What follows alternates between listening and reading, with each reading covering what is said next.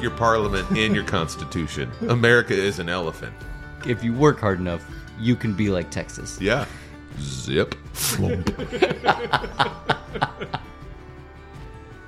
Welcome to episode 36 of the Presidential Podcast, where we go from 1 to 45 and under 90 and discuss the life, legacy, and little-known facts about every American president. I'm your host, Ryan, joined by Blaine and our producer and vice presidential expert, Russ. We want to give you guys a shout-out as we are on LBJ, Lyndon Baines Johnson, tonight. And shout out to all of our patrons across the country who helped to make this episode possible. If you want to get early, ad-free, and bonus episodes of the podcast, we would love for you to join our Patreon community at patreon.com/presequential. Is there anybody else you want to give a shout out to? You. All right. Well, Blaine, tell everybody about the book we read for the episode. And what are we calling episode 36, and what are we dranking? So, for the first time in this journey, we have back-to-back books written by the same author. So this author is Robert Dallek, who also wrote An Unfinished Life, John F. Kennedy, 1970 to 1963. This book was called Lyndon B. Johnson, Portrait of a President. So what he did was he took the format of his last title and flipped it on its head. Before, it was An Unfinished Life, then the President's name. This is President's name, Portrait of a President. Wow. Interesting Crazy use Robert of words Dallek. because there was no painting in this book. It was all words. There were a couple pictures, but no paintings. Correct. Yeah. So don't know why we're calling it a portrait. I would say he painted a successful picture of Lyndon Baines Johnson. 2004 was when it was written, the year I graduated from high school. And it was 377 pages. It was. This episode is called The Texan. The Texan. The Texan. The Texan. I wish you all could have seen Blaine's face when he did that. The Texan. Everything's bigger in this episode. Yeah. Specifically, one thing Which we'll talk about. that Lyndon Johnson liked to expose a lot. Excuse me while I whip this out. Our page tally right now, 36 presidents in, is 16,660 pages read. For the second time in the Presequential podcast journey, first time since season 1, we are drinking Lone Star beer, the national beer of Texas. It's one of my favorite beers, and we drank it for Steven Tyler. Oh, There it was. Yeah. In his flowing robes. Cheers, boys. This one, so if you remember, hold on. We busted it out because I wanted a reason to drink Lone Star. Yeah. For John Tyler because he annexed Texas. He did indeed. Lyndon Johnson is our only president from Texas. Texan. Born in Texas? Really? Yeah. I Who would am have I? assumed Who the would I Bushes. be missing? Are you thinking of Bush because he's from Connecticut? I'm thinking Both of the Bush? W. I thought W would have been born in Texas. Pretty sure he was born in Connecticut. Almost positive. Oh, man. The liberal media lying to me. That's the definition of me. Also, I'll do another shout out. Special thanks to our mystery alcohol sponsor out there listening. We appreciate you picking up the booze tonight. What do you guys remember New about Haven, Connecticut. both Bushes, huh? Yeah. Connecticutans? Connecticut. Yeah. No, I knew he wasn't born in Texas. Get out of here. You know they're called nutmeggers in Connecticut? They're called Who nutmeggers. are called nutmeggers? People from Connecticut. Okay. I don't like. Okay. Nutmeggers. That can't be true. Look it up. I think it's the nutmeg state. No. Yeah, I think it is. Okay. Okay, what do you guys remember about LBJ from anything? Civil rights. Okay. Yeah. After Vietnam. JFK, Vietnam, yeah. I did know the stories of him whipping out his wiener a lot. Not when I was in high school. Yeah. But like it's something that's like come up, like especially like on the internet, like on Sure. Twitter and stuff, people would be like, did you know that this is the thing he used to Yeah. do? Just like in front of reporters all the time. Yeah. I So- remembered also the famous photo of him getting sworn in on Air Force One. I've been in that Air Force One. Really? Where is it? Wow. It's at Air Force Museum at Wright Pat in Dayton. Oh, yeah. Okay. Yeah, you can walk through it. A lot of it's, if you're claustrophobic, I would not suggest doing it Okay. because it's all plexiglassed. So Yeah. you can literally like walk through the middle of the aisle and that's it. Got it. But you can stand like right next to where he was sworn in. That's cool. That's pretty cool, yeah. What did you remember, Russ? Vietnam War. What about it? Because he didn't get us into or out of. I remember that was a bad mark on his presidency. It's interesting. Yeah. Okay. You guys because ready he to- put more troops in. I mean, Yeah. I could be wrong. We're You going to guys talk could about it disprove because he had a me really as we funny move quote through it. about why he put more troops in. Do you remember this? I don't remember the quote. Yeah, we'll talk about it. Yeah. Let's dive in. All right. The Texan. Lyndon Baines Johnson was born in a small farmhouse near Stonewall, Texas on August 27th, 1908. I'm going to jump in so many times. Go ahead. When he said when he was young, poverty was so common they didn't know it had a name. So he's probably one of the last presidents we'll talk about that actually came from nothing. Yeah. Something that I still assert is not possible anymore. His father was elected to the House of Representatives in 1904 and famously couldn't be swayed by lobbyists, not because of his morals or beliefs. He was just stubborn.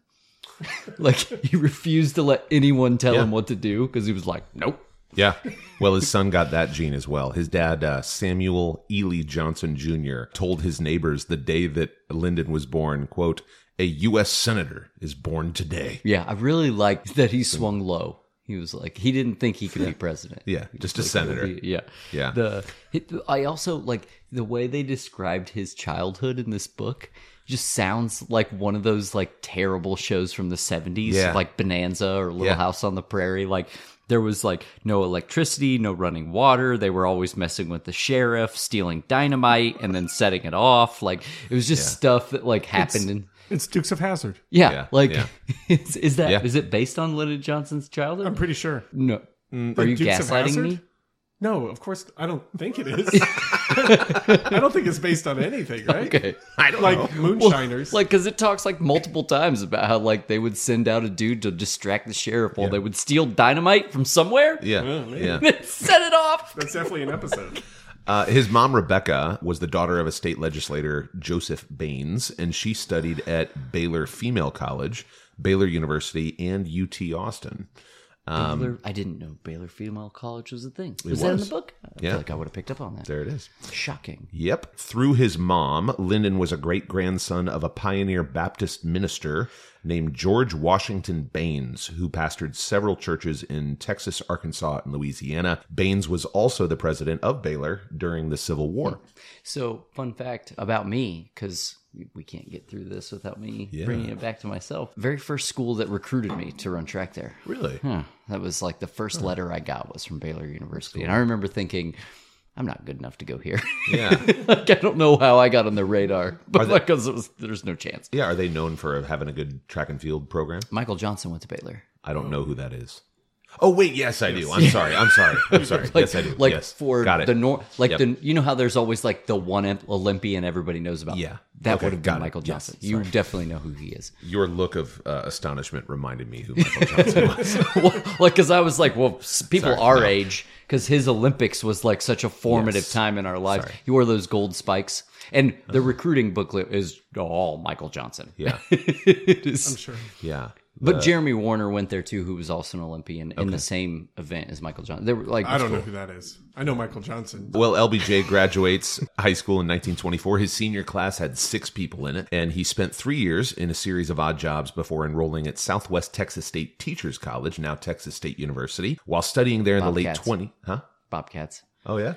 Who's Baylor? The Bears. Golden Bears? No, Just the regular Bears. Just the Bears. Every Texas university has a hand sign. This is Baylor's. Yeah, Blaine is. I did it at the microphone so He you is could all hear clawing it. the microphone with his right hand. That was really good.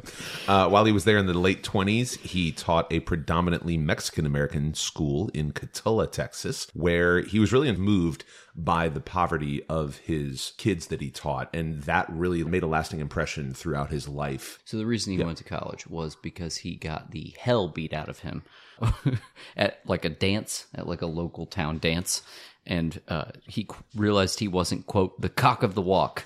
So he decided to go to college. Like, apparently, like, if you were tough, you didn't need to go to college. And he was like, I guess if I'm going to get the hell beat out of me, like, I Probably go to college. school. Yeah. Learn how to not get beat up. So his nickname at, what was it called at the time? Texas Southwestern State? Southwestern Texas State? Southwest Texas State Teachers College. His nickname was Old Rattle and Bones. Huh. We haven't had an old nickname in a while. Yeah, that's why I marked it, I'm sure. Old Rattling Bones. Rattling bones. Shake, rattle, and bones. I'll say shake. Did it say why that was his nickname? Not my. I'm sure the book did. When you read it 8 months ago? My notes do not. I said shake, rattling bones. Yeah. Oh, man. Well, he graduates in 1930, and he then went on to participate in the congressional campaign of Democrat Richard Kleberg, who is the son of the King Ranch, the largest ranch in the U.S., and he accompanied the new congressman to D.C. in 31 as his aide. And while he was in D.C., he quickly picked up the political game there, and his circle of friends included aides to President Franklin Roosevelt and fellow Texans such as VP John Garner and Congressman Sam Rayburn. He met Lady Bird, or Claudia Taylor, is her given name. Yes. While campaigning for Kleberg. I'll go with Kleberg. I have no idea. Let's just call him Kleberg. They married 3 months later. Well, do you remember how soon he proposed? I mean, he proposed as quickly as like an 18-year-old meeting a stripper that knows he's about to deploy to Iraq next week and wants the BAH. He's like, no, look, we'll make more money off this. Like, it was fast. Oh, man. That's great. That got me. Crystal, will you marry me? They give us more money if we're married while we're deployed. It's tax-free. He proposed on their first date. Their very first date. So exactly the same. Yeah. He would have been awesome. At the end of it, right? I don't know. I think he just knew what he wanted, and he was I like... love that you needed that clarification. Well, you don't know. Like, it wasn't like it was before dessert. Yeah. But can you imagine if the date started off that way? Yeah. He's Hi, like, Lyndon. Lyndon, will you marry me? Will you marry me? Can I call you Ladybird? What? Why? Marry me. Marry me. I'm a teacher. They got married November 17th, 1934 in San Antonio, and would go on to have 2 daughters together, Linda Bird, born in 1944, and Lucy Baines, born in 1947. So the couple, their 2 daughters, and the family dog, Little Beagle Johnson, all shared the initials LBJ. Except for they didn't, because her name was Claudia. Well, he was like, you're going to go by Lady Bird forever now. What a wild... My name's Claudia. Nope. No, it's not. Lady Bird. Zip. Flump.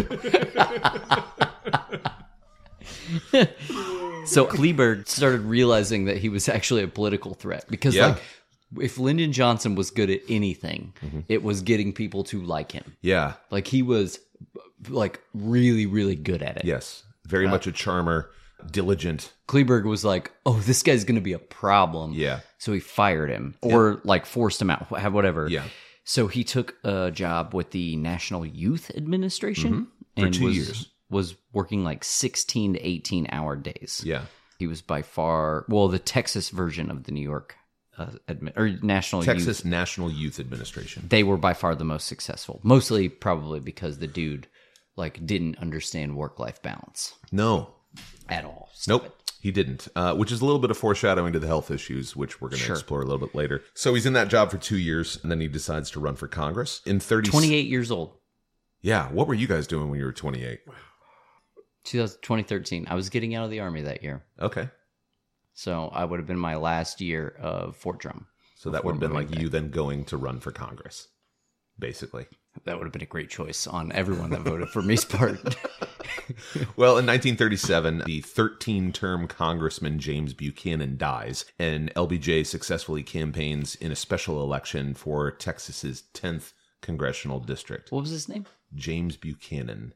James P. Buchanan. Oh, okay. What? Was he a relation? Not that I know of. To the president. To the president. No. That was named James Buchanan. No. So he is now overseeing, Austin and the surrounding hill country of Texas. We're not going to talk about how he won? Oh, his appendicitis? Yeah. Go right ahead while you take a sip of your Lone Star beer. All right, so he had to have his appendix removed 2 days before the election. Yeah. He knew he would be accused of a trick, which was probably because he would have done a trick. And that's going to become like a storyline with Lyndon Baines. Yeah. He found out his opponent's brother was a doctor. and he had his opponent's brother do the surgery on him to make sure that it was all like on the up and up. Yeah. And no one would think like, oh, you don't really have appendicitis. Huh. You got to have a little bit of trust for that, right? Like there could have been an issue during surgery. Absolutely. Well, there's Hippocratic oath. Yeah. Hippocratic oath. Mm-hmm. But things happen. Things happen. People get jittery. Mm-hmm.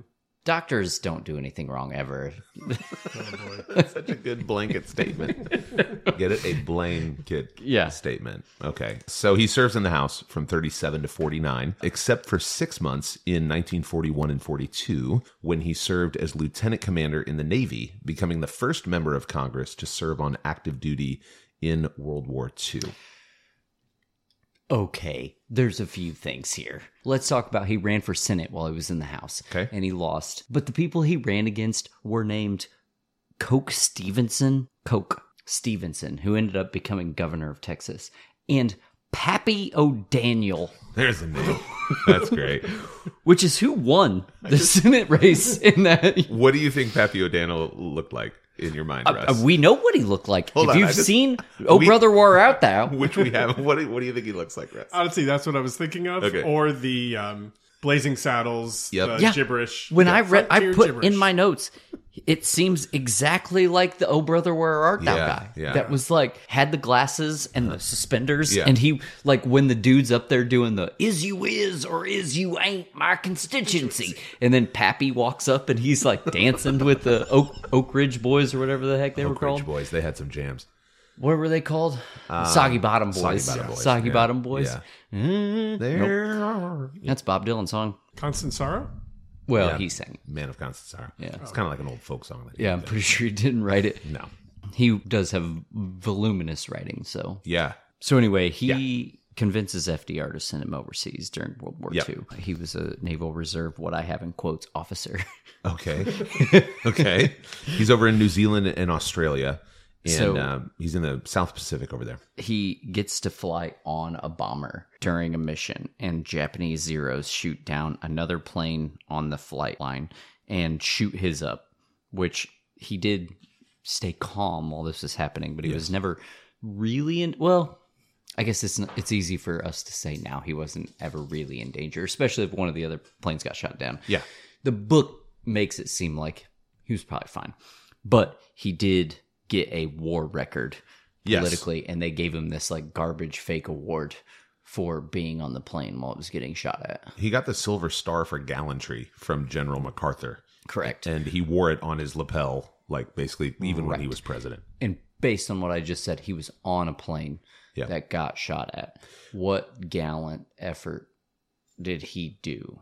I don't really remember from the book, but it doesn't sound like. I'm saying if you're somewhere and someone shoots at you and you don't take recourse on that, where are you earning an award? I don't know. Is my point.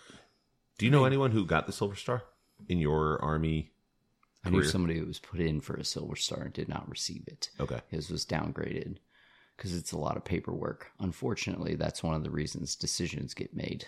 Okay. Where in the, I imagine what the Medal of Honor would be number 1. What is number 2, 3? I mean, Silver Star is like the one under that. okay. And then Bronze Star with V, because you can with Valor. you can get a Bronze Star like for administrative. Oh, okay. Yeah. Actually, it's a relatively common thing for like officers and senior enlisted to get just for being on a deployment. Okay. Just like everybody gets blanket deployment awards, and the Bronze Star is what you get if you're above a certain rank. Okay. But yeah, the Silver Star is high. Yeah.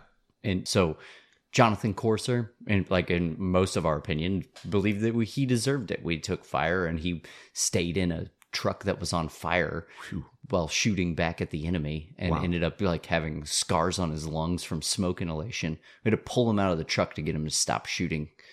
Wow. And Mark 19, which is a automatic grenade launcher. Pretty dope. That's awesome. Yeah. Mark 19 is pretty cool. Yeah, that's cool. It was when our first sergeant got hit. Like we had a recoilless rifle go through a truck, took the driver out, and our first sergeant like blew his knee out, and he like jumped down and didn't realize his knee was blown out because of adrenaline. He couldn't stand up. And then when I came home for leave when Wes was born. He was already home. And so he took Jenny and I out to lunch. Yeah. And there was a lot of things that got screwed up from that blast, from like his hip and his knee and his feet and stuff. Yeah. And he was like, well, I haven't had all the surgeries yet. Check this out. And he took his shoe out of his croc and he like wiggled his foot, and his big toe was only connected at that point by skin. So it was just like flopping around. Oh my. It was pretty sweet. That's pretty funny. Wow. Actually, for Sergeant Stommer, he was the one that President Bush painted. He's in that book I have. What Portraits of Heroes, what's it called? Portraits of Courage, I think. Yeah. Why do you think LBJ got it? Well, I mean, I know the... So that's one of the awards that only like has to go through Congress to get approved. Okay. So like he was there. Got it. Yeah. Yeah. Like his buddies did it. Well, he was released from active duty in July of 1942. We're going to jump a little bit ahead here. In 1948, he won the Democratic primary with a very slim margin of victory, 87 votes. That was over Governor Coke Stevenson. Okay. Out of almost 1 million votes cast, which earned him the nickname Landslide Lyndon. Yeah, so he campaigned for that by taking a helicopter across Texas. Yeah. Which is pretty dope. Yeah. However, he was pretty well connected in some shady places-ish. And it was pretty like well known that was probably not a legit election. He would just like drop pamphlets and then he would like fly into town. The helicopter would like keep the rotor spinning. He would go out and make a speech in like a big hat and wave. He was basically like a missionary. And then he would hop back. He would hop back in his helicopter and take off. Fly over with his tracks. I mean, that's what it was. Yeah. Did you ever get one of those at like Halloween where people would hand out like it was a gospel tract that you would... Well, I mean, you grew up in Tipton, Indiana. Yeah, I grew up in a house that gave them out. Oh, there it is. Nice. So, I mean, I know a thing or two about tracks. Oh, man. Well, he was promoted to commander in the Navy Reserve the next year in October of 49. He remained in the Senate for 12 years, becoming Democratic whip in 1951 and minority leader in 1953. The Democratic majority in 1955 was there, and he became the youngest majority leader in the Senate's history at age 46. Around the same time, he used his political power to get the only UHF TV station in Austin. Yeah. Which is where he started his family fortune. That's where he Weird got Al. Is that what the look was for? Yeah, yes, of course. Russ. Weird Al was in a... Don't shame me for that. That's everybody's I'm just first like, thought. as soon as I said UHF, I saw your face light up. I was like, he's thinking of your Weird Al. I like Weird Al. Yeah, he made Isn't his it money. wild that Weird Al's have like a 40-year career by a guy named Weird Al, and he has zero like impropriety, like even addressed against him. Yeah. Like that's good for him. Yeah. Freddie's a nice guy, too. Some of my friends actually got to do a show with him. There's a funny story that he walked into a party once in LA and like was like towards the beginning of his career and heard somebody be like, "Oh my God, Weird Al is here!" Like super excited, and he was like kind of feeling like maybe he didn't belong yet. Yeah. And he looked over, and the guy that said that was Paul McCartney. Wow. Wow. Yeah. All right. Here's some street cred. Yeah. That's cool. Yeah. Like imagine, like if you're dealing with a little bit of imposter syndrome, and then you walk in and Paul McCartney's excited to see you. Like, yeah, good Everybody, for you. stop And what then you're doing. you still don't become like a giant prick. Yeah. Like that's awesome. Yeah. Everybody. Weird Al's here. Put your leg back on. Come over here. Put your beanie weenies down. Meet this guy. Okay, so in 1950... Linda, grab your leg. That's dark. I'm sure she takes it out for party tricks. When she was alive, Blaine. Well, yeah. Well, this was, a long time She ago. was alive. It'd be weird if she did it now. Okay, around this time, LBJ suffered a near fatal heart attack on July 2nd, 1955, due to the fact that he smoked 60 cigarettes a day. Russ just said, no, he didn't. What? 60 cigarettes a day. Somebody did the math on that already, right? That's 3 packs. 60. You're lighting your next cigarette with your last cigarette. Yeah. And that. Yeah. Sometimes you're lighting 2 cigarettes with the last cigarette just to meet your 60 quota. 60 a day. At the Democratic convention in How do you 19... talk? I don't know. He must have had a very deep voice. Oh my God. At the Democratic convention in 56, he received 80 votes for president and set his eyes on the 1960 presidential nomination. He helped to engineer the passage of 2 civil rights measures in 57 and 60, which were the first such legislation in the 20th century. So Joe Kennedy really wanted him to run in 56 and was willing to put his money behind it. Which he had a lot of. Correct. Clearly, he won multiple elections with this money. Lyndon Johnson turned him down, which was probably the first time anyone had ever turned Joe Kennedy down for anything. I wonder if he's like, I'm sorry, what'd you say?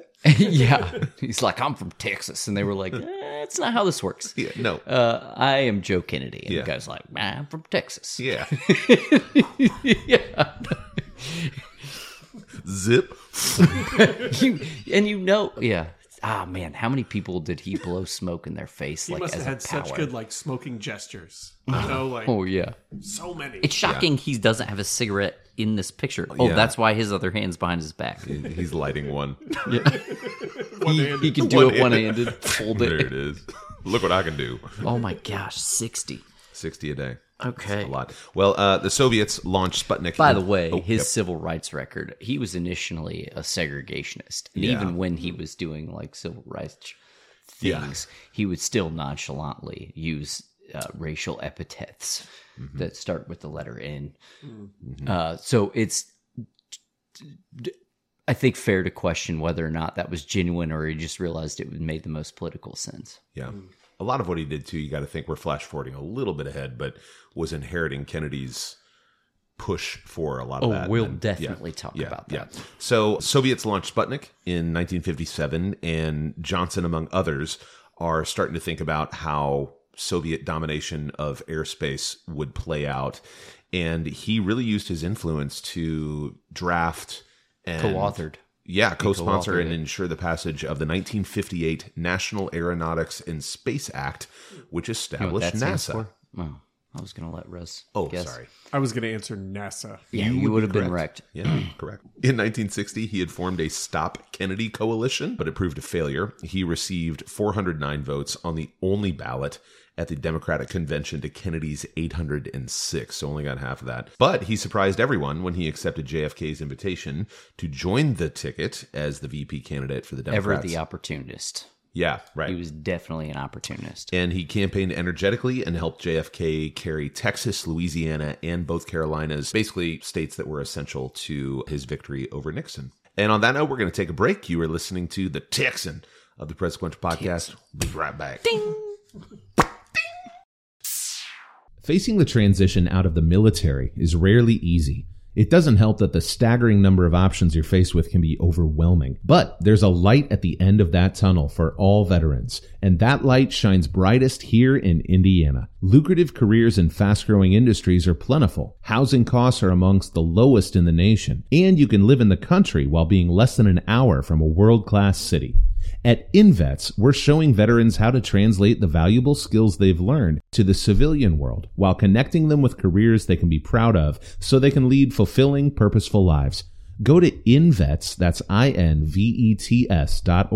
Create a profile to learn more about Indiana communities, browse the current open job openings in these communities, and receive your free shirt. That's InVets, INVETS.org.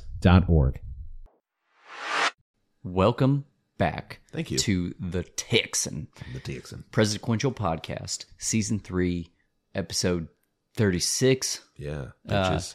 Yeah, we're really humming along here. So JFK picks Johnson as his running mate. And Johnson, as we've said, is an opportunist, takes the nod.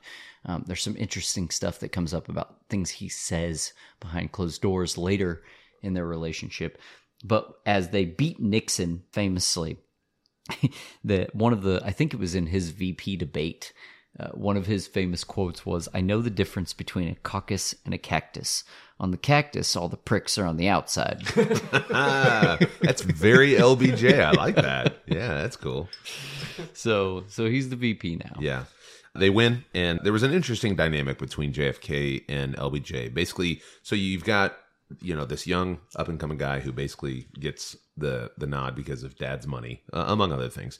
But LBJ has this huge knowledge of Congress that largely goes underused and underappreciated, not just by JFK, but his brother, Bobby, who LBJ felt, and I think rightly so, that the Kennedys looked down on him as this crude, kind of just blue-collar guy from Texas. And I think Kennedy missed out on a lot of LBJ's, I wouldn't call it brilliance, but acumen within Congress. Because he was good with people. Yeah. Yeah, no, 100%. Yeah. I mean, typically, people that don't have to interact with people most of their life aren't great with them. Yeah. And people like LBJ knows how the game is work, and he, was great with people. What do you have pre-assassination about LBJ as vice president? So at one point, Kennedy basically got tired of looking at him and sent him to Africa. Oh, yeah, I forgot about this. Yeah. This is great. And he got like a whole mess of ballpoint pens made. Yeah. With like the VP logo on them. And lighters, too, I think. And lighters. Yeah. And he would just hand them to these African children who'd have no idea what to do with them. And tell them to be more like Texas. Not America. Not America. Texas. He would be like, if you work hard enough, you can be like Texas. Yeah. That's what he would tell Tiny. And that was like his thing. Every Tiny time African he would children. go anywhere, it started with Africa, but anytime he would go anywhere, he'd be like, work hard and you could be like Texas. Yeah. Here's a lighter. Seriously, that's what he did. He had these made. How could they be like Texas? In what regard could this African nation be like Texas? I think I like that he left it open-ended for them to discover. You know what? You're right. You're right. They're like, what does It's that America's mean? team. He goes, yep, that's the point. You find it out. Yeah. Make me proud, son. He was, you're right. He was trying to be subversive. He was like, no, it's up to you. What do you want to be like Texas? Then he flew away on his chopper. Here's some tracks. He would be like, deep in the heart of Texas. Fun fact. Smoking 60. It would have been funny if he was dropping ballpoint pens from a helicopter. When we lived in El Paso, there was a karaoke bar we would go to every Friday night called Aaron's.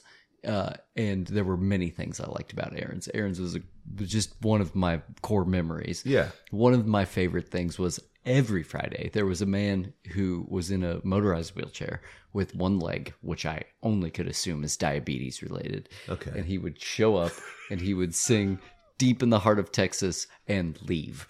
That was it. Wow. That's what he did every Friday. Every Friday. Wheel on in, sing Deep in the Heart of Texas. Yep. Throw that bad boy in reverse. You remember that? Jenny remembers. Jenny's giving a thumbs up from the couch there. So he did this in Vietnam, I think, at one point too, when he was president. He would just go around handing out pens and lighters, being like, don't worry, one day you can smoke 60 cigarettes a day with this lighter. I don't understand a word Be he like said, Texas. but he seems like a nice guy. He gave me a pen. Can you imagine the be like confusion? Texas.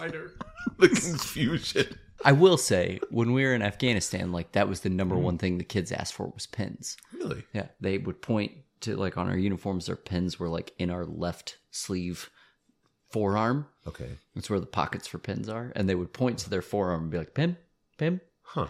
Like, so maybe that's the thing. I mean, really, it's witchcraft. Just somebody that lives in a mud hut, right? Like, you have a stick that makes markings like that.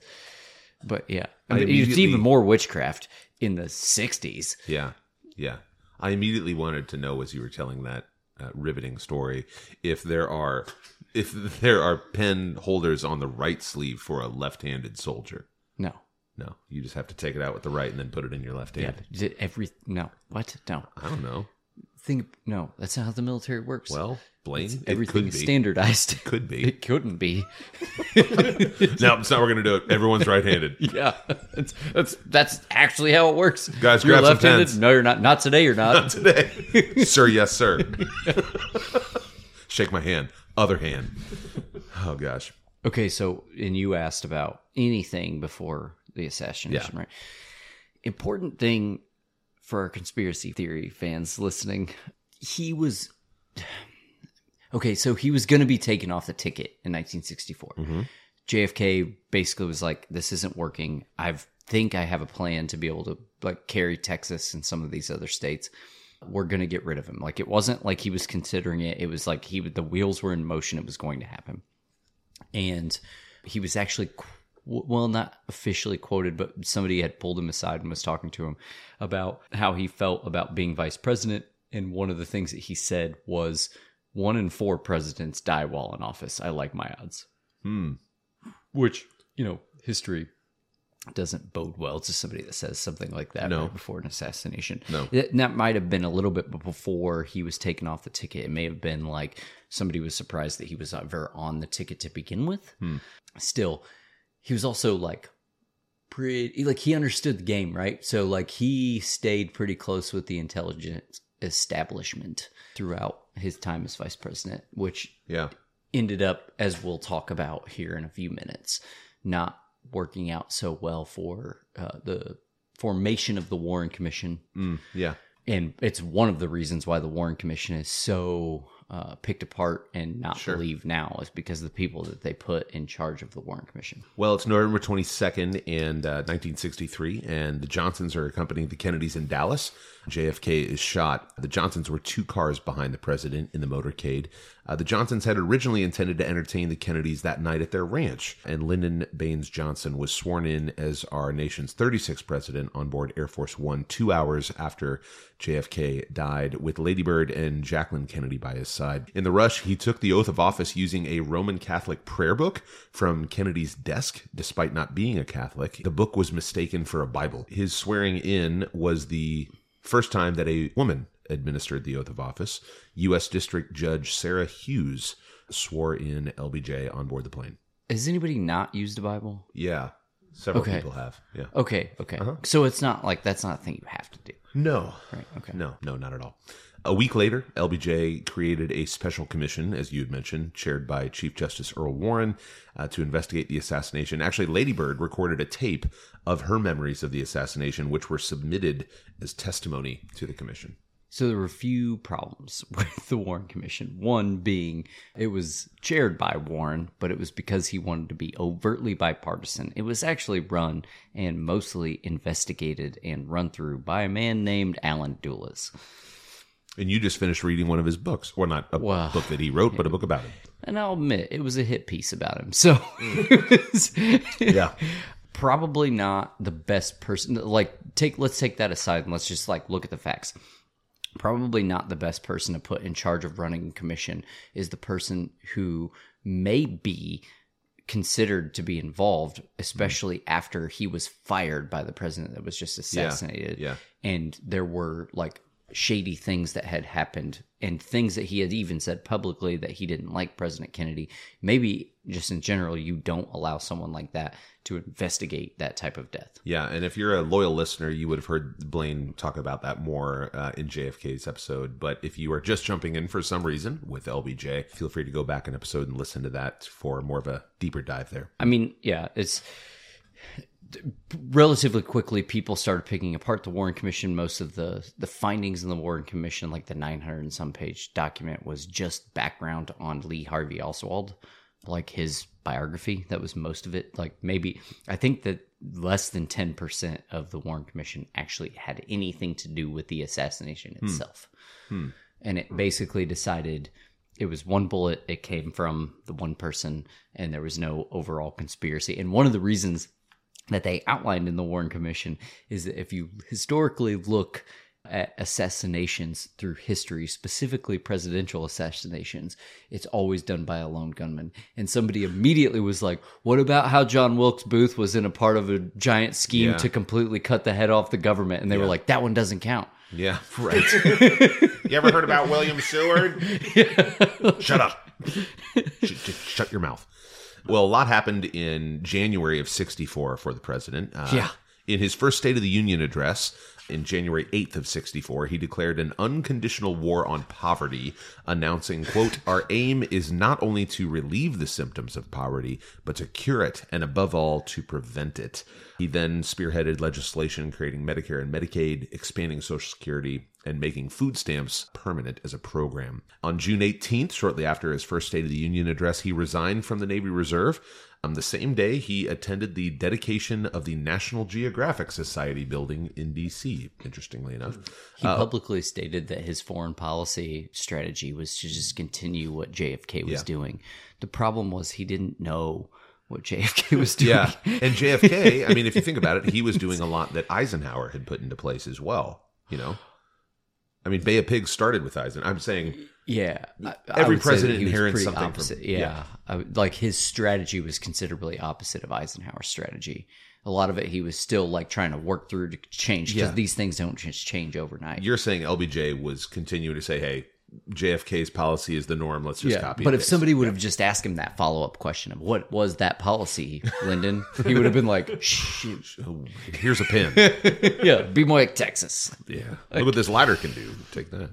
A week later, the 24th Amendment to the Constitution was ratified, abolishing poll taxes, kind of a big deal. Later that May, at a speech at the University of Michigan, as America was caught up in Beatlemania, Johnson announced his ambitious intention to create the Great Society, which was basically his domestic agenda, focusing on bringing aid to underprivileged Americans. There was a lot of like land and natural conservation in that, and also protecting American consumers from shoddy goods. Yeah, and he actually said, like, I don't know if it was behind closed doors or like just to a reporter that he said, like, don't report this, but he didn't ever like the slogan. He just knew America needs a bumper sticker. Yeah. That was his quote. Yeah. America needs a bumper sticker, so we have to have the slogan. Yeah, it's catch. I mean, if you look through the history of, you know, FDR, New Deal, Truman then had Fair Deal, Eisenhower, did he have? Be Like Ike. Be Like Ike. JFK, Great New Frontier. LBJ, Great Society. Carter had the New Foundation. Ford didn't ever run. Yeah. So there was no bumper sticker opportunity. Like, Ford's for them. Sorry. Sorry. I'll just be here for a little while. Which stinks because, like, I really like Jerry as a human. I like Ford too a lot. I like Jerry Ford. There were bills passed, rather, at the time when he was president in early 64 about the National Endowment for the Arts and the Immigration, Highway Safety, and Public Broadcasting Acts. That was all one? No. It was all those one thing? Three separate acts. Immigration, Highway Safety, Public Broadcasting. I mean, can we just go down the line of what if it was? This is the Immigration, Highway Safety, Public Broadcasting Act. Like, are we talking about like keeping public broadcasting immigrants safe while traveling? That'd be a good one. Exactly, son. Yep. Be more like Texas. That's right. In July of 64, he signed the Civil Rights Act of 64, which outlawed discrimination based on race, color, sex, religion, or national origin. It also prohibited discrimination in voter registration, as well as segregation in schools, employment, and public accommodations. So that was a big one, and there would be other ones to follow. Had any problems with it since.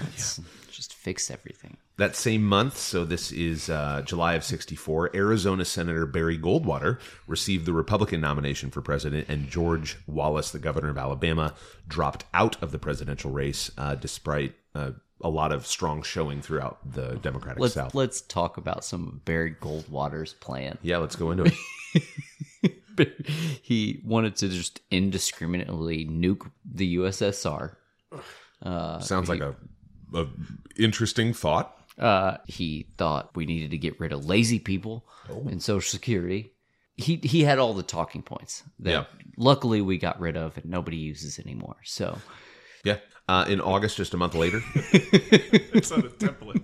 Congress passed. Yeah, maybe that's the thing. Yeah. Well, but like Nixon had already run, and I think Nixon already was running on some of the template. But it does seem like we know where the template started. Yeah. Was right in the like 56 to 64 era. Yep. Was where the template started, and man, to use a sports analogy, Ronald Reagan took that template and won one for the Gipper. Yeah. And he played the Gipper too, didn't he? That was why. There you go. Sorry, Blaine. He just ran that one all the way across the gold line, and now we're here. Yeah. Now we are here. That'll be a fun episode. Congress that summer passed the Gulf of Tonkin Resolution, which gave the president power to pursue military action in Vietnam. And around that time, he also got the Democratic nomination for president alongside VP candidate Minnesota Senator Hubert Humphrey. So the Tonkin Resolution. Yeah. Not to be confused with Tonkin trucks. I know you like that one, Russ. No, I was going to say, never mind. Keep going. ahead. No, it's fine. He Tatanka. He called it a net war, like he was throwing a net over the problem. He knew that basically like the whole concept was like let's cover up as much as we can. And his quote about it was, "It needs to be like grandma's nightshirt. It covers everything." That's a great quote. I mean, he is. Yeah, you can't. His quotes are good. You ever seen There's- Moo Moo Son? Yeah. That's what I'm talking about. Well, that fall, the Warren Commission's report is finally released. MLK wins the Nobel Peace Prize. Oh, boy, wait, did you brought up how he got Hubert Humphrey, right? Minnesota? Yeah. So he made Hubert Humphrey swear an oath of allegiance. Yeah. That, like, Sure did. of unwavering loyalty. Yes. His quote was, "I want you to kiss my ass on a hot summer's day and tell me it smells like roses." Did I just steal some of your thunder? No, that's fine. Okay. Sums it up. Well, let's talk about this thing known as the Johnson treatment. Okay, so he's 6'3", 6'4". Russ, please jump in at any time here. He is a large hulking man, and he would basically get really close to people. He would swear in their face, belch very close to them, sometimes spit. He would also drag people into the bathroom and basically make them continue a conversation with him while he was on the toilet. He was obsessed with showing off his penis and called did it often. Called it jumbo. Once shouting, "Have you ever seen anything as big as this?" to a bystander in the Oval Office. Zip. I have a flump. few questions. Okay. Go ahead, buddy. Okay. When he brought them into the bathroom, Uh-huh. Was he in a stall and they were outside, or did he make them come in the stall with him? I imagine the executive bathroom probably doesn't have a stall. Oh, you're right. It's Yeah, I probably was just thinking got about that. one bowl. Yeah. Yeah. Also, is that why they call it a Johnson? Like, is that why one of the Oh. nicknames, like Possible. those 90s t-shirts, like Big Johnson? feel like I've Yeah. heard that question That's a and good looked it question. up before. Let's look that It's up. a dangerous and by thing to let's, I Google. mean, There was somebody that asked him something about Vietnam. Oh, somebody asked him why we were still in Vietnam, and he pulled it out and was like, "This is why." yeah. Oh, okay, sir. Is that on the record? Like he would like literally like all of the jokes that you like, the locker room stuff that you would hear about, like the putting it over your wrist and saying what time is it, and like he would put it on people's shoulders that were sitting down, like all these things. This was a president of the United States. Yeah. That Yeah. we're not exaggerating. These No. are things that happened. Yeah. He said, they told me I wasn't the cock a walk in high school. Well, Yeah. now I am. Yeah. But like the internet didn't exist, and everybody just had this like reverence and respect for the office that they were like, we'll just keep that part out. Yeah. Well, it's not like his predecessor didn't whip his out in the Oval Office either, But not anecdotally. I know. He did I know it what you're for a saying. purpose. yeah, I know what you're saying. I know what you're saying. He wasn't doing it to be like, yeah, but what about this? Yeah. LBJ once told off the Greek ambassador to the U.S. This is a direct quote. Your parliament and your constitution. America is an elephant. Cyprus is a flea. Greece is a flea. If these two fleas continue itching the elephant, they just might get whacked good. Yeah, That's badass. Isn't that great? That's badass. it is. Can you imagine being the Well, it's- translator? I think the series' third or fourth beep of this, like that we've done, but that one's a well-deserved beep. That's great. Man. Okay, Anything let's else talk about about LBJ's dick? he did have to like deal with the famous Daisy ad against Goldwater, because Goldwater was a fearmonger. Remember, Yeah, he yeah. stuck to the script. Yep. There was the girl with the 10-second countdown just holding the flower. Yeah. Yeah, it was basically like Let's- if Goldwater gets elected, you're going to die. No. Was essentially- Goldwater's the one that ran the ad. He was up against the Daisy ad. Because Got it. Goldwater's whole thing was be scared. Yeah. America's going to hell. Vote for me. Yeah. If you vote for me, you don't have to be scared because we'll be tough. Yeah, that's right. Win the war on drugs and the war on poverty and Yeah. the war on like, The all war these on things war. that we lost. Yeah. Yeah.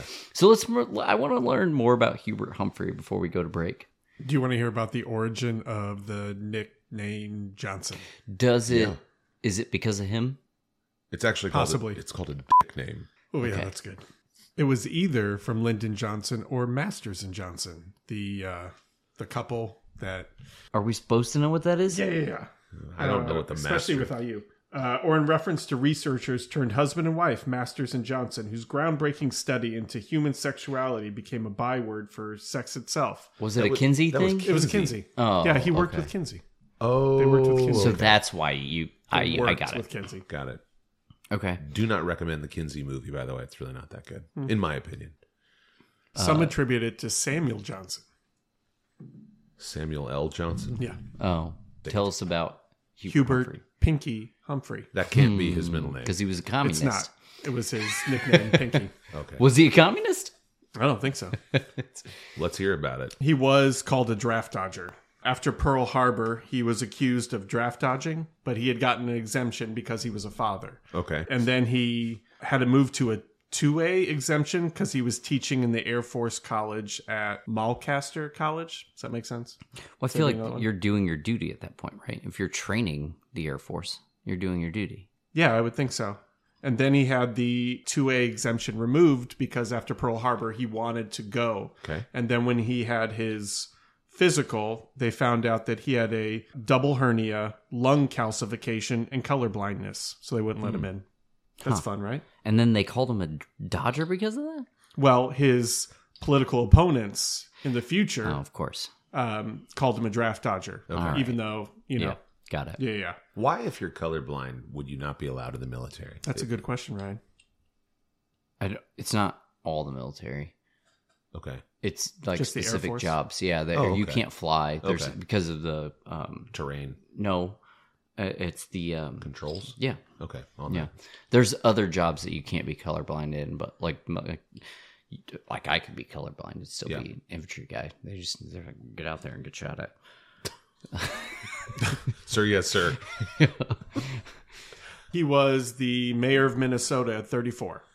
The mayor of all of Minnesota? Minneapolis, Minnesota. Okay, I was like, What? Is Maybe there that's something how wrong they with do that? it up there. wait, was it Minnesota, Minneapolis. That's how it works. Adam Scott's character in Parks and Rec the mayor of Minneapolis at like 34? No, it was a much smaller town. Was it okay? Yeah.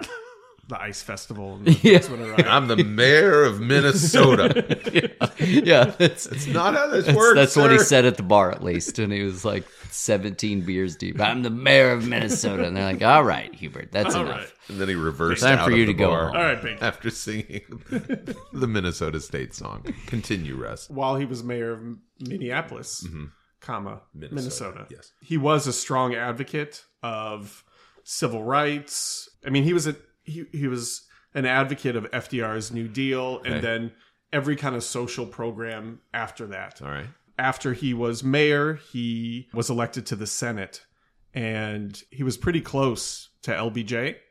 And LBJ kind of groomed him to be the majority whip Okay. after LBJ flew the coop. He basically taught him how to move stuff along and how to push stuff through. And a lot of the stuff that was pushed through, you know, a lot of Kennedy's policies that LBJ ended up pushing through, the civil rights, the Medicare, that was a lot more Hubert Humphrey's bag. He could have answered that question. He knew the background behind the bills where maybe LBJ couldn't. Okay. Hubert Humphrey is really the one that pushed all of these through. I haven't really heard a whole lot about Hubert Humphrey before this at all. Yeah. Like, his name's vaguely familiar at best. Well, I mean,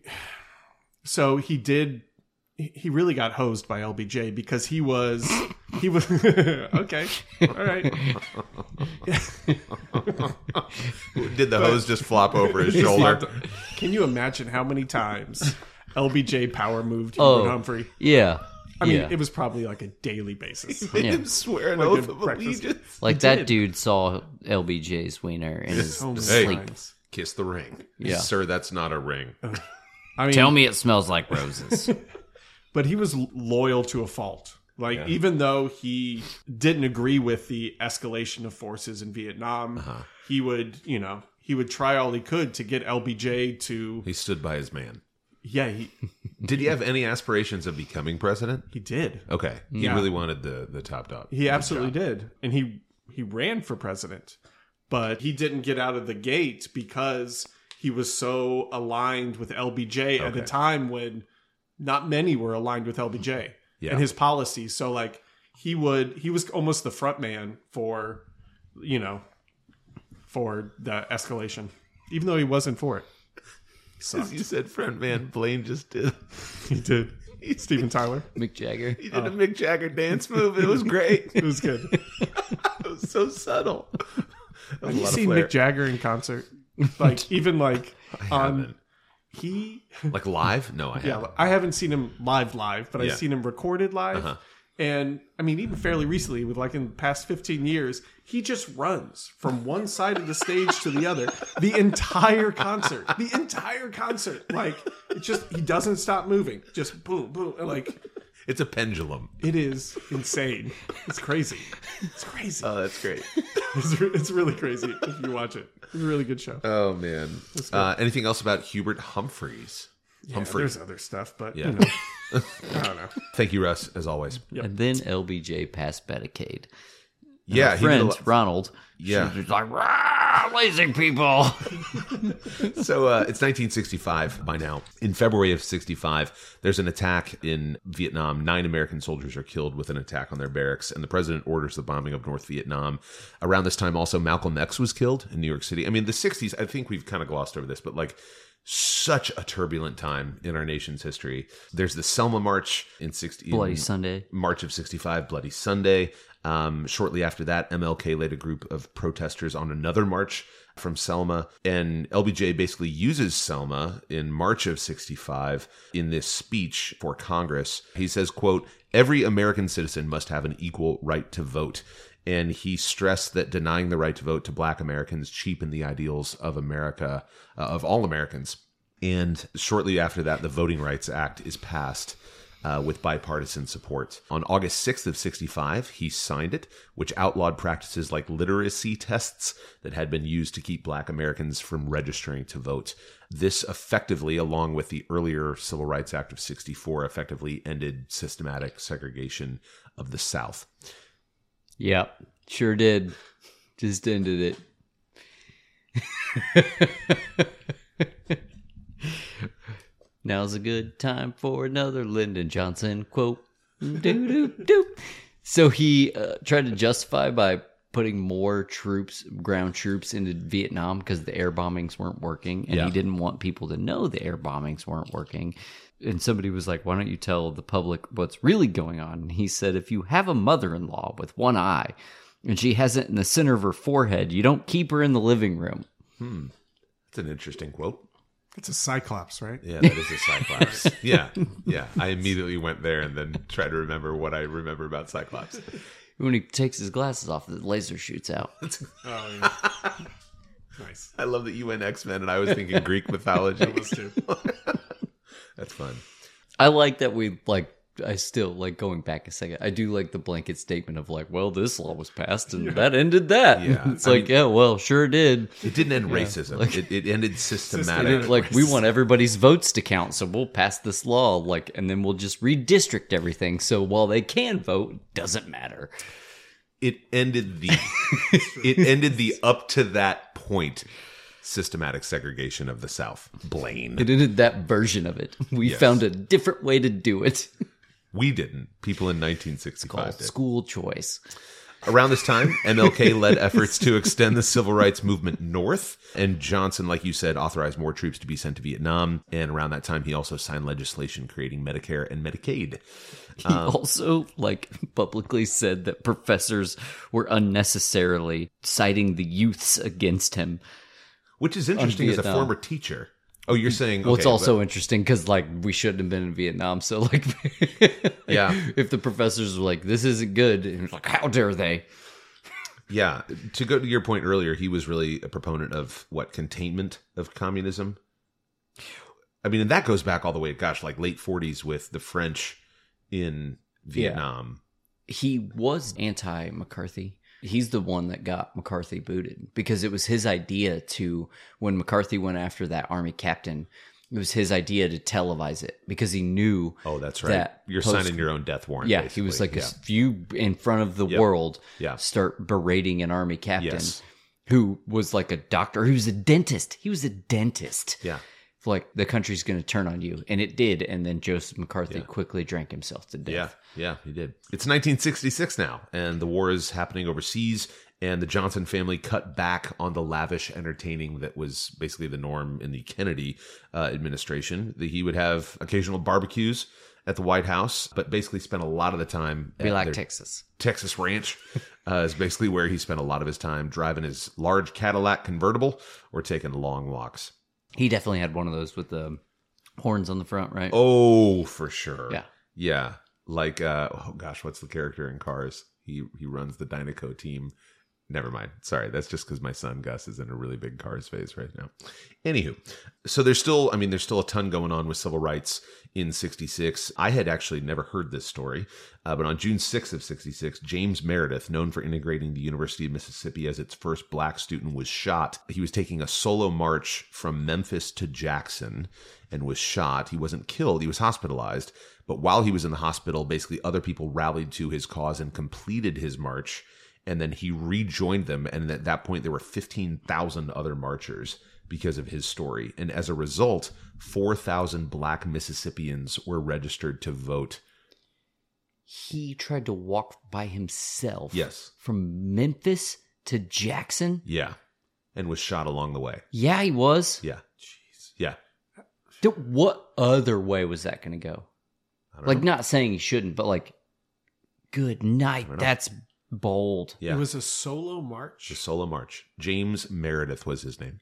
If you remember from a different episode, the 50-mile radius outside of Memphis was at this specific time we're talking about, the world leader in first-degree murder, which means premeditated, I'm going to go murder this person, and then goes and murders them. He would be an interesting guy to dive like into. MLK, Emmett Till. Hell, if he would have died. James Meredith. Sorry. You may have, if you're listening in Mississippi, which not a ton of our listeners do, but if you are, you've most likely heard of him because he integrated the University of Mississippi as the first black student. You're right. We definitely don't have a lot of fans of Mississippi. Yeah. So he Or was West carrying Virginia. a sign? Like, how do people know you're marching if you're doing it by yourself? That you're not just a guy walking. I see what you're saying. Like, if there's a group of people, it's like, that's... Yeah, but a I mean, march. like, media, newspaper articles, like, okay. like that way. Like, my former battalion commander, the guy that did the parade in Afghanistan with the bagpipes. Down Main He's Street. starting next week doing a march. Well, by the time you hear this, he will have already started from Washington, D.C. to San Diego, where he's going to walk across the United States. Wow. How long is that going to take him? Years. At least 50 3 days. years, I would think. Yeah. Walking across the country. I think 1 year. He's doing 20 miles a day. Good night. So do Art that. Garfunkel did that. Did he? Wait, what? Art Garfunkel walked across the United States of America. For what purpose, Russ? I don't remember. Well, but he's also Colonel a really Mintz good free is throw doing shooter. it to raise funds for different like reunions and different things like that. And I believe there's a memorial scholarship fund. Okay. Also, I'll get better details. Maybe we'll just throw it in as an ad, and that way, if anybody wants to throw support money Colonel Mintz. at Colonel Mintz and support the cause. Nice. So if you're hearing this and you've already heard the ad, you now know where the idea came There from. you go. Yeah. Yes, you do. Before Art Garfunkel Yes. walked across the United States, he walked across Japan. Okay. Well, it's just, we got to warm up. Yeah, I mean, it's Much, smaller. yeah. If you get it at the right spot. And All he right. can harmonize so well, too. I would not have pegged him for a transnational walker, but I guess he was. Sure was. And with that, we're going to take a break so you can hear from one of our great sponsors. This episode is brought to you by Walking Across the United States and Japan. Here's our Garfunkel singing Bridge Over Troubled Water. We'll be right back. Hey guys, it's Ryan. If you need custom-made t-shirts for your team or organization, look no further than our good friends here in Indy, The Art Press. The Art Press is a local, eco-friendly small business that's been around for years here in Indy, designing and printing all the super comfortable shirts you may have seen through their parent company's store, Vardigan. We've worked with them on our awesome new shirts that feature Thomas Jefferson riding a fire-breathing mastodon, and our experience couldn't have gone better. If you need help creating a design or you have your artwork ready to print, Derek and the team at The Art Press can help you get your orders set up online quickly and easily. Plus, they ship everywhere and offer excellent customer service. Get a quote on your order of shirts today at theartpress.com. That's theartpress.com. Welcome back, friends. So it's 1967. LBJ's popularity is plummeting. The massive cost of war is threatening all his programs that he's trying to do with the Great Society. Inflation is getting out of control. However, a good thing happens. The 25th Amendment is passed on February 10th, 1967, providing rules of succession upon the death or incapacitation of the president and enabling the president to appoint a new VP in the case of a vacancy. On June 13th of 67. What? I'm just glad we did that because luckily that had never really come up before. So, yeah, right. Yeah, like somebody was forward thinking enough to come up with this in 1967. Yeah, when was the? We talked about this in a previous episode where it was like, and it wouldn't become officially a thing until like 80 years later. No one on this podcast sounds like that, Ryan. Like that was us in the past, in unison. Yes, that was collectively us a year ago. Okay, when was that though? It was a long time ago. Freaking Tyler. Was it? Tyler was the first, wasn't he? I don't know. Yeah, Tyler with William Henry Harrison. Yeah, he was the first. Yeah.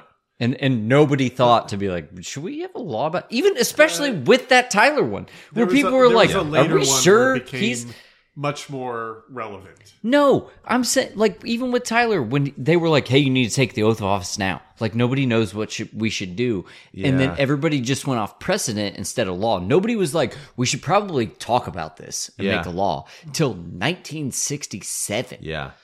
Then you had Fillmore and Taylor. You had, was there anyone between Andrew Fillmore, Johnson and Lincoln, Garfield and Arthur, and TR and McKinley.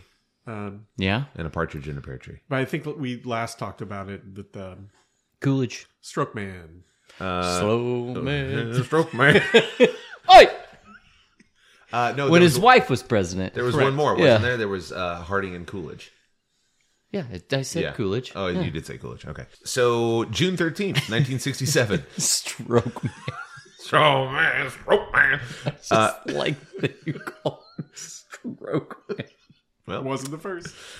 June 13th, 1967, LBJ nominates Thurgood Marshall as an Associate Justice of the Supreme Court, saying that this was, quote, the right thing to do, the right time to do it, the right man, and the right place. He was confirmed by the Senate, becoming the first black American to serve as a Supreme Court Justice, and he served for 24 years. Here's some fun facts about Thurgood Marshall. He was one of the lawyers who argued before the Supreme Court in Brown versus the Board of Education 13 years prior to his nomination. So if you think of 13 years, I mean, it's somewhat of a long time. But it's a quick time to go from lawyer appearing before the Supreme Court to one of the justices. Although I feel like that flight path makes sense, right? Like if you're a lawyer in front of this. Right? Yep. Okay. His Bible, Thurgood Marshall's Bible, was used by Vice President Kamala Harris when she was sworn into office. That's dope. Isn't that cool? Yeah, that's super dope. Kind of cool. In 1967, the President's Commission on Law Enforcement and Administration of Justice, just rolls off the tongue, recommended the creation of a single number that could be used nationwide for reporting emergencies. The FCC then met with AT&T in November of 67 to choose the number. AT&T chose the number 911, which was simple, easy to remember, and dialed easily on a rotary phone. But it also wouldn't accidentally be mistaken dialed. Correct. That was one of the other things that went into it, right? And AT&T, because in Britain it's like 999. Yeah, it's like it's just like pocket dialing the ambulance all the time. AT&T made its first implementation in Huntington, Indiana, on March 1st, 1968. In late January 1968, North Korean forces captured the USS Pueblo, a U.S. Navy communications intelligence gathering ship, and refused to release the crew almost for the entire year until early December. Around the same time, on January 30th, the Vietnamese lunar year of Tet, the North Vietnamese Army coordinated a massive offensive against South Vietnam. More than 80,000 troops and guerrillas attacked 44 provincial capitals, 64 district capitals, and 5 of South Vietnam's major cities. Basically made LBJ's administration reconsider the entire strategy in Vietnam. Now, basically, American and South Vietnamese troops reversed most of the offensive gains in the next 2 weeks. But basically, politically, it shattered LBJ's future. On March 31st, 2 months after the start of the offensive, he announced in a primetime address that he would not run for re-election. Shortly after that, in April of 1968, the nation's capital erupted in the aftermath of the assassination of Dr. King in Memphis. How much longer were we in Vietnam after that, though? Like, good night, because it got used as political theater for both he and Nixon. And we'll talk about this next episode, but there's pretty good theory and evidence that Nixon purposely called off peace talks and pulling troops in order to win the election, and then continued to raise troop numbers for 8 years? This is insane. How many thousands of people died because of political theater? And the last POWs in Vietnam would not return until late March of 1973. There's still, there's plenty of POWs that didn't return. Sure. Yeah. It's garbage. Because this dude with his weird haircut wanted to be a crook and win an election. Get out of here.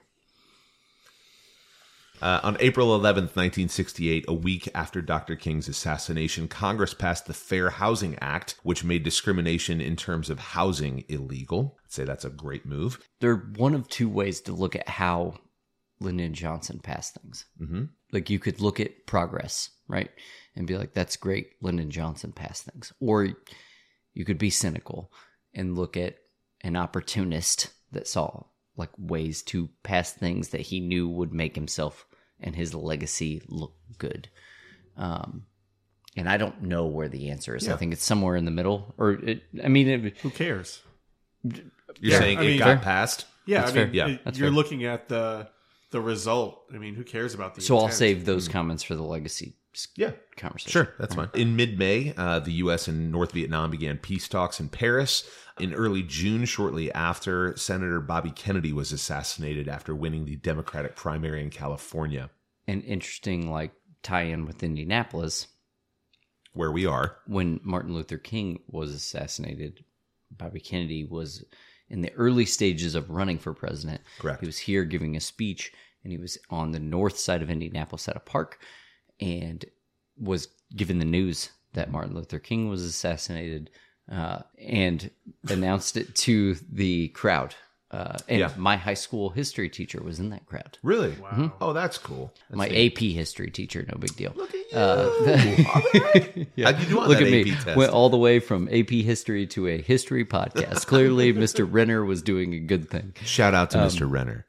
He was in the crowd. It was one of the, actually, that's the only thing I remember from AP history. Yeah. Is that he was there that day. So we actually have a park here. It's on the north side, and there's a really cool statue of Martin Luther King's bust and Robert Kennedy's busts as you're walking through a path of the park. It's cool. It's a cool memorial to two great civil rights leaders. Yeah.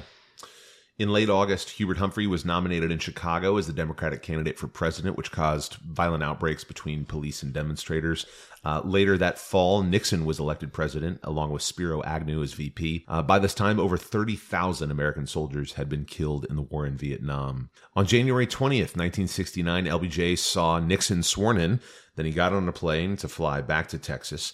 When the door of the plane closed, he pulled out his first cigarette in 14 years. 14 years he had gone without smoking. One of his daughters pulled it out of his mouth, but he took it back and he said, quote, "I've now raised you girls. I've now been president. Now it's my time." From that point on, he went into a very self-destructive spiral. 65 cigarettes. Back home, yeah. It's that's not what we thought he pulled out. Correct. On the plane. That's why. Because he was sad. It would have been of character for him to be like, last time. One more time. Everybody take a look. It reaches the ground. Sir, you may want to bring that back. I'm sure that our audience base was 50-50 there, where half the people understood why Russ and I started laughing, and the other two were like, "What's so funny about the cigarette?" Wait, what? Yeah. So he returns to Texas.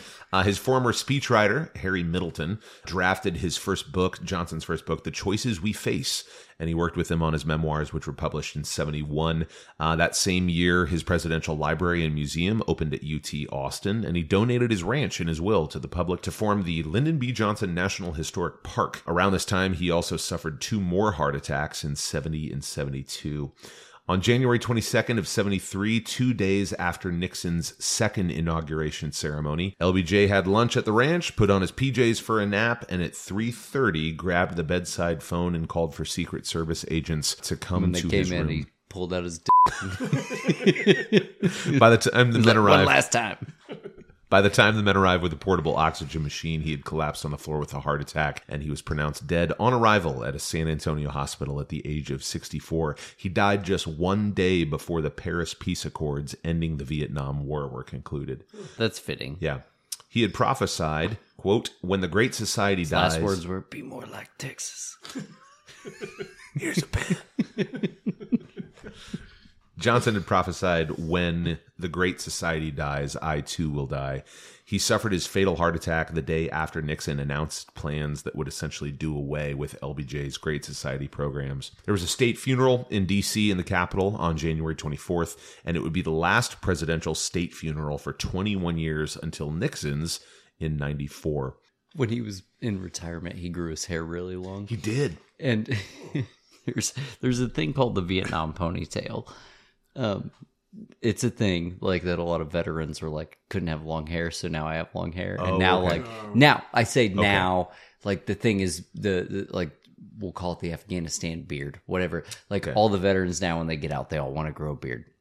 It's a big thing, and they all act like it's like unique to them because you cute. Couldn't in Afghanistan? Was there like you couldn't grow one when you were overseas? You can't have facial hair in the military. I don't know the regs when you're on comp, like when you're actually out there. You deployed. can't have facial hair in the military. Okay.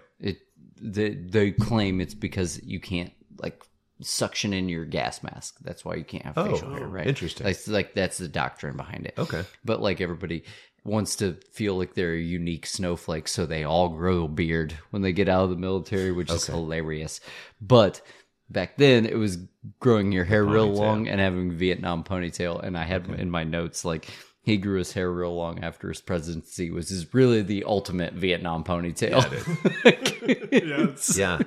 That was interesting, too. We didn't say this in his upbringing. When he was a little boy, his mom grew his hair long, almost to like the point where he had curls. And his dad, Sam, cut it one day. Yeah, I was going to say, I can't imagine back then in Texas, his dad was on board with that. And his mom... As a father of a child who had very long hair... at a certain age, when the hair is very long, you get a lot of, oh, she's very cute. Yeah. And I can't imagine that dad in Texas was on board with that. Yeah. Didn't Sam Houston have very long hair? He could have. Different. That was in adulthood. Right? Yeah. Oh, okay. Well, his mom didn't talk to his dad for like 6 weeks after his dad just cut it one day. So interesting on the yep, the they just powered through with that marriage. Yeah. He probably never just brought it up again either. On the had two 4 sides more of his kids lifetime. And called it a day. Long hair on both sides, which was kind of interesting. After the state funeral, Reverend Billy Graham officiated graveside services back at the ranch in Texas. LBJ is buried near an old oak tree in the tiny family cemetery about 100 yards from his birthplace. Lady Bird died 34 years after her husband in 2007 at the age of 94. And they did that movie about her just a couple years ago. Lady Bird. Yeah, that was a movie. I don't think it was about her, though. I think it wasn't about teenage angst. That wasn't about her? I don't think so. Huh. It wasn't a biopic about Lady Bird. I definitely thought, I thought she was like the mom in that. Nope. Lady Hawk. Did you ever see that? Uh-uh. That was like in the 80s. It was about Ethan? No, I don't think so. Good actor. It was like Labyrinth time. Lady Hawk. Codpiece? Was there codpiece in it? Was it like was ever-changing codpiece in it? David Bowie was in all these. Lady Bird was the 4th longest living first lady after Rosalind Carter, who's currently 94, Nancy Reagan, who surpassed her by 40 days, and Bess Truman, who lived to be 97. There's a little trivia for you. That same year... Did any of them outlive Eliza Hamilton? Oh, she wasn't a first lady. Okay. Drink. I didn't say she was. I found a way to bring up Hamilton. I appreciate that. You're welcome. How old was she? Well, she made it through the freaking Washington Monument. Oh yeah. Which was Taylor, right? Yeah. Taylor, he went to the that was cornerstone. actually, I know she lived 50 years after he died. That's a long freaking time. That's right. She was there the day that Zach Taylor left that Cornerstone Lane ceremony and then drank cold milk and cherries. Yeah. And died of gastroenteritis. Anywho, in 2007... Not quite as impressive as ticket at Stanford baseball game Benjamin Harrison to being on the moon. Actually, in this time, freaking Herbert Hoover's still alive. Still alive. Still alive, just kicking it. Yep. It's wild. In 2007, President George W. Bush signed legislation naming the U.S. Department of Education headquarters after LBJ as a lasting testament to his passion for education. Let's dive into LBJ's legacy, shall we? According to C-SPAN's Presidential Historian Survey, which we always reference, LBJ currently sits at number 11, below Barack Obama and above James Monroe. Russ, I know you didn't read the book that we read, but did... Sure? I was struck by the way he ordered pants. Oh yeah, we found this clip online. We're gonna play it. We're gonna play it for you guys. At the end of this episode, we're just gonna play this phone call of Lyndon Johnson ordering pants. It's so. It can't be that hard to just. I'm sure it's not. Yeah, it'll be fine. Yeah. Did anything strike you that you didn't know, Blaine, about LBJ that really surprised you as you were reading the book? Nothing surprised me. Okay. I feel like he was who he was. Yeah. And he was that loud, boisterous, everybody's going to pay attention to me because I'm important. Yeah. The type of people that in my professional career I take the least seriously and give the least amount of credence to because they think everybody should just bow down to them. And my favorite thing to do is be no, never heard of you. Because that's the thing that they go to bed thinking about. Yeah, nothing I learned anything new about. He does have some really great quotes. Those types of people always have great quotes. Yeah. Because there's always some weird uncle they had that just had all of them ready to go. So, Russ. Yeah. I mean, I've always liked him. I didn't know the background behind it, but just because the number of things that were passed while he was in office that, I mean... Landmark legislation. Landmark. Yeah. But do you think that any of that is passed because of him or because of the people that died while he was around? I don't care. Okay. I mean, it still happened. And he was, he like, was a majority whip. Like he was definitely involved in getting it passed. Like, sure. Yeah, that's right. Like he did understand like what it took and the people that he needed and things like that. I guess my thought going into him and all background was like he understood how to use sympathy well. What? Like, interesting. He got a lot of things passed based on JFK dying and Martin Luther King dying. And like, could a lot of other people have done that? Probably. Was he really, really good at it? Absolutely. Yeah. Like, he was probably better than most at seeing an opportunity and taking it. Hard to have greater odds than LBJ getting that legislation through with his personality, his skills in Congress, knowing how the system works. Like just about like anybody, like you or I could have possibly been in that scenario and gotten it passed because of the national sympathy that was felt on both of those deaths with those types of legislations, right? Sure. It was basically JFK laid the groundwork on a lot of these things and then died. And LBJ was like, go ahead. But it feels like you were setting up a scenario where LBJ was like actually a very strong civil rights activist. And he knew the only way to get these passed is if he murdered JFK and MLK. No, I'm saying the opposite of that. Oh, okay. I'm saying he didn't give a damn I about any of this legislation. He realized this was what was important to the person that died, and I can get credit for doing it. So I know it'll get voted because they just died and everybody's sad. Yeah. So I can get credit for this really cool thing because we even discussed earlier, he was a segregationist. I would love to believe that he had a change of heart. But Thurgood Marshall. Right. Exactly. He also, I think, had the first black cabinet member, I think. I can't remember the person's name, but I think he also Because, I mean, he gets credit for the Thurgood Marshall thing, but I think that's in there as well with the cabinet member. Yeah. And I'm not saying that it's not genuine. I'm just saying, like, it from a cynic's perspective, which I at times take. At times, fairly often, regularly. Like, and that's honestly one of the things I love about you, Blake. Like, it's entirely possible also that he saw an opportunity for his legacy and took it. And I think that it's important to like throw that in with the legacy. To your point, LBJ, I mean, very soon after entering retirement, focused a lot on this is my side of the story. This is my POV of what went down. I'm going to start with my library in the museum. Do you think JFK could have gotten all that legislation passed? That's a really good question. Probably not, because he was very polarizing. Yeah. But there is the benefit of dying young. No, that's true. Like I mean, historically, you die young, like you're seen in a better light. You actually, once again, cynically, you die before you could do anything to like in old age. Yeah, they could let anybody think differently of you. I think we haven't really talked about it too. I mean, until this point, as we're kind of musing on the legacy of just like the maybe unexpected irony of a very Southern, very Democratic president getting civil rights legislation passed for the country. I'd be shocked if we ever saw something like this again. Yeah. Shocked. Let's play along with this sentence that we always throw out to each other and to you. So LBJ, finish this sentence. LBJ is the reason the United States of America. Russ, what do you think? Had a second president born in Texas. Okay. Oh, all right. Man, that was a direct shot at me. That was a slow burn, by the way. That lasted like 20 minutes before you leashed it out. Has the term Johnson. Okay. That's good.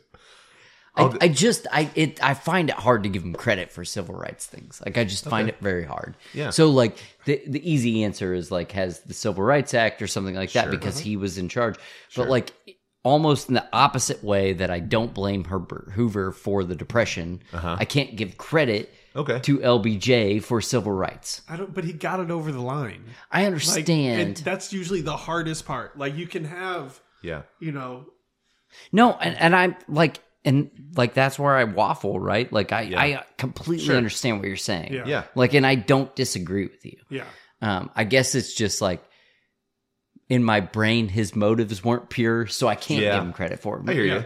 Yeah, I mean, it's interesting too on all these presidents, and I could be wrong about that. Like maybe he did have a complete change of heart, and his motives were pure. Yeah. And he got it across the line. And you're right.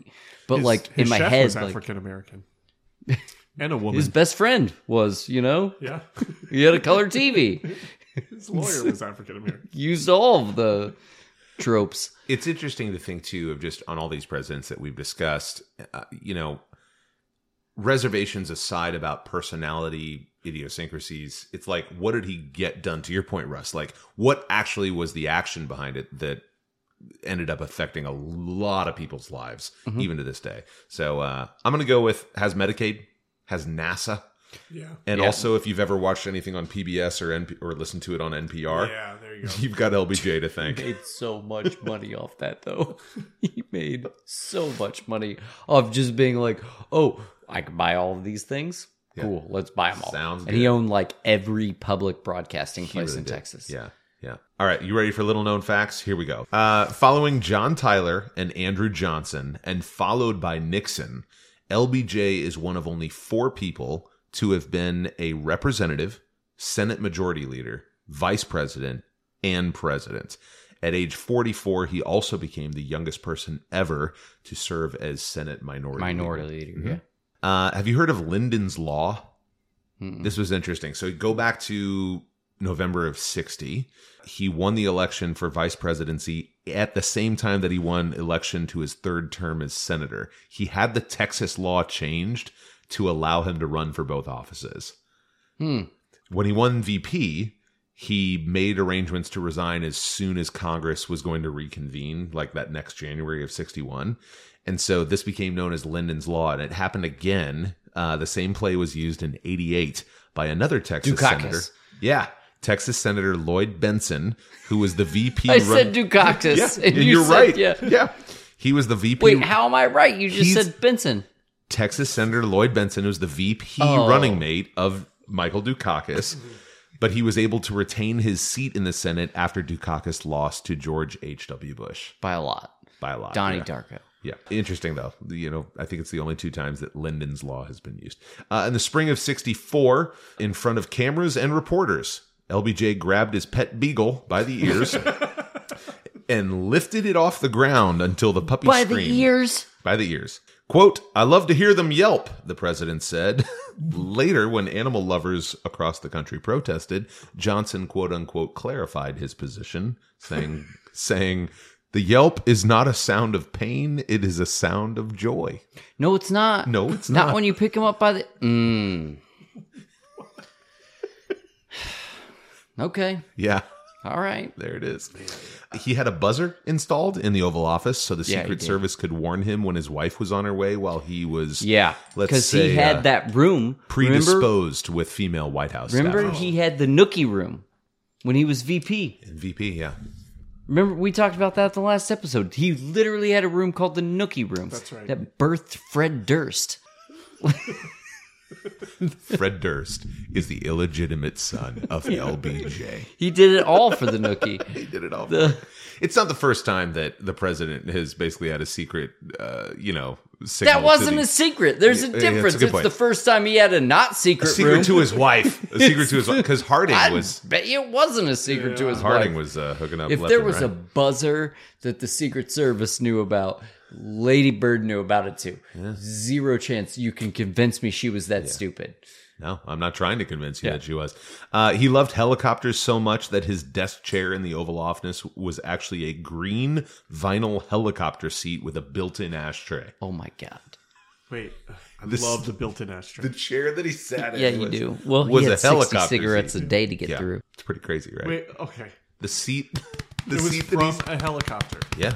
Or it was shaped like a helicopter. No. It was like the It was a vinyl helicopter seat from a helicopter. Yeah. The National Park Service keeps Those are so uncomfortable, by the way. Are they? Do they have ashtrays in them, or did he get that? Yeah, when were you able to stop smoking on a helicopter? I mean, how could you stop smoking on a helicopter, in my opinion? Yeah. Why would you? Yeah. Yeah. The National Park Service keeps a herd of cattle descended from LBJ's original herd. Yeah, he was a cattle farmer post. Yeah. Yeah. At the time of his death, his personal fortune was estimated at approximately $20 million, which he had made off land, cattle, like you said, airplanes, banks, and radio stations. Mm-hmm. Last little known fact that I had, hop in here if you guys have any. Over 60 songs have been released about or referencing LBJ. There's actually a spoken word album. William Shatner. By They Might Be Giants. Oh, this is so great. That he recorded. The president recorded a spoken word. It's called, I'm not making this up. Be More Like Texas. Nope.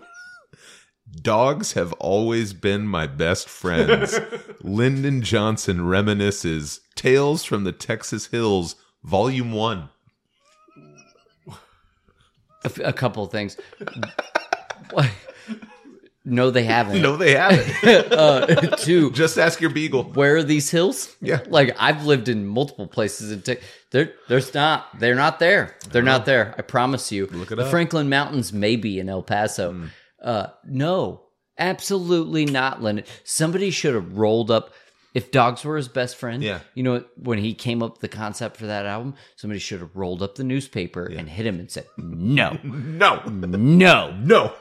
and then picked him up by his ears till he yelped. Good, get out of here.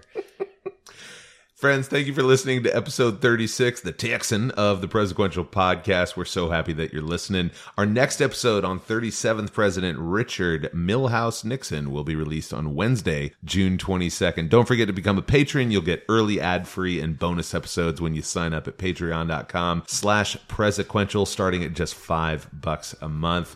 We've had so much fun with you. Thanks a lot. We'll see you in just 2 short weeks. Hello? Hello. Mr. Hager? Yes, this is Joe Hager.